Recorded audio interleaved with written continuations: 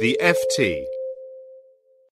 China's benchmark stock index followed up its second worst single-day percentage decline in history with a drop of less than 2% on Tuesday, and that's the third straight decline for the index, which has been gyrating pretty dramatically in the past few weeks.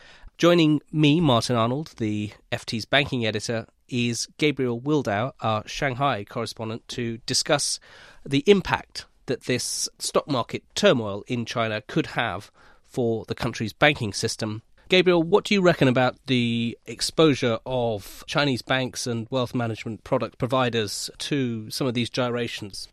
It looks like Chinese banks are relatively well insulated from the stock market turmoil. Certainly their on-balance sheet exposure is quite limited. Of course, they're not allowed to invest directly into shares, nor are they allowed to provide margin loans directly to stock investors. But there is some concern about their off-balance sheet exposure to the stock market via wealth management products, which are a form of structured product that allow investors to serve as margin lenders to hedge funds and other retail punters.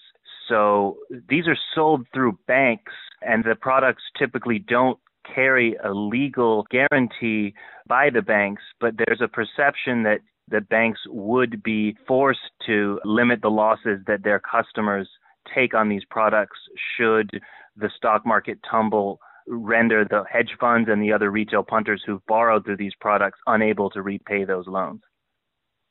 And am I right in thinking that much of the concern centres on so-called umbrella trusts, which banks sell these wealth management products to retail customers, promising them a fixed return on their investments, allowing retail punters to bet on the stock market? What happens now that we've seen these sharp falls in the past few weeks? Do you think there could be some trouble stored up for later? There could be.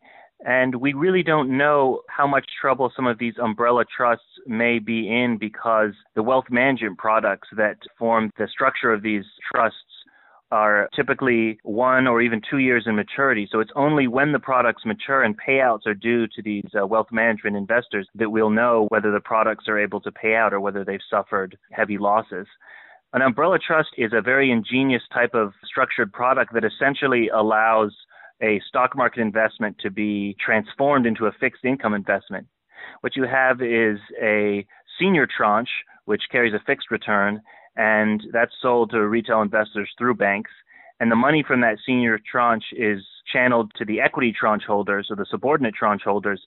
Now, these subordinate tranche holders don't pay in any money themselves. They are essentially borrowers. So the question is, do these subordinate tranche holders, do they take such heavy losses now with this stock market turmoil that they're unable to repay their loans? And if that's the case, then we may expect to see losses on these umbrella trust products, starting in 3 to 6 months when the first batch of those products begins to mature. And I saw some figures from Haitong Securities, one of the big brokers out in China, estimating that these umbrella trusts and similar structures have channeled some 500 billion to a trillion renminbi, which is the equivalent of 80 to 160 billion dollars into the stock market. So if there are significant losses on those, it could be quite serious. And those losses, I presume, could filter back into the banking system? They could, because the trust companies and other intermediaries that are channeling this bank wealth management money to the punters, they don't have the capital reserves to make investors whole.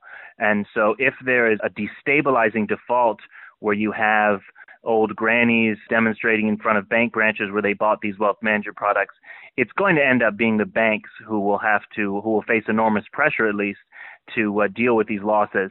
And I think a lot depends on whether this is viewed as a potentially politically destabilizing event or whether it's viewed as something where rich investors who should have known better are taking the losses.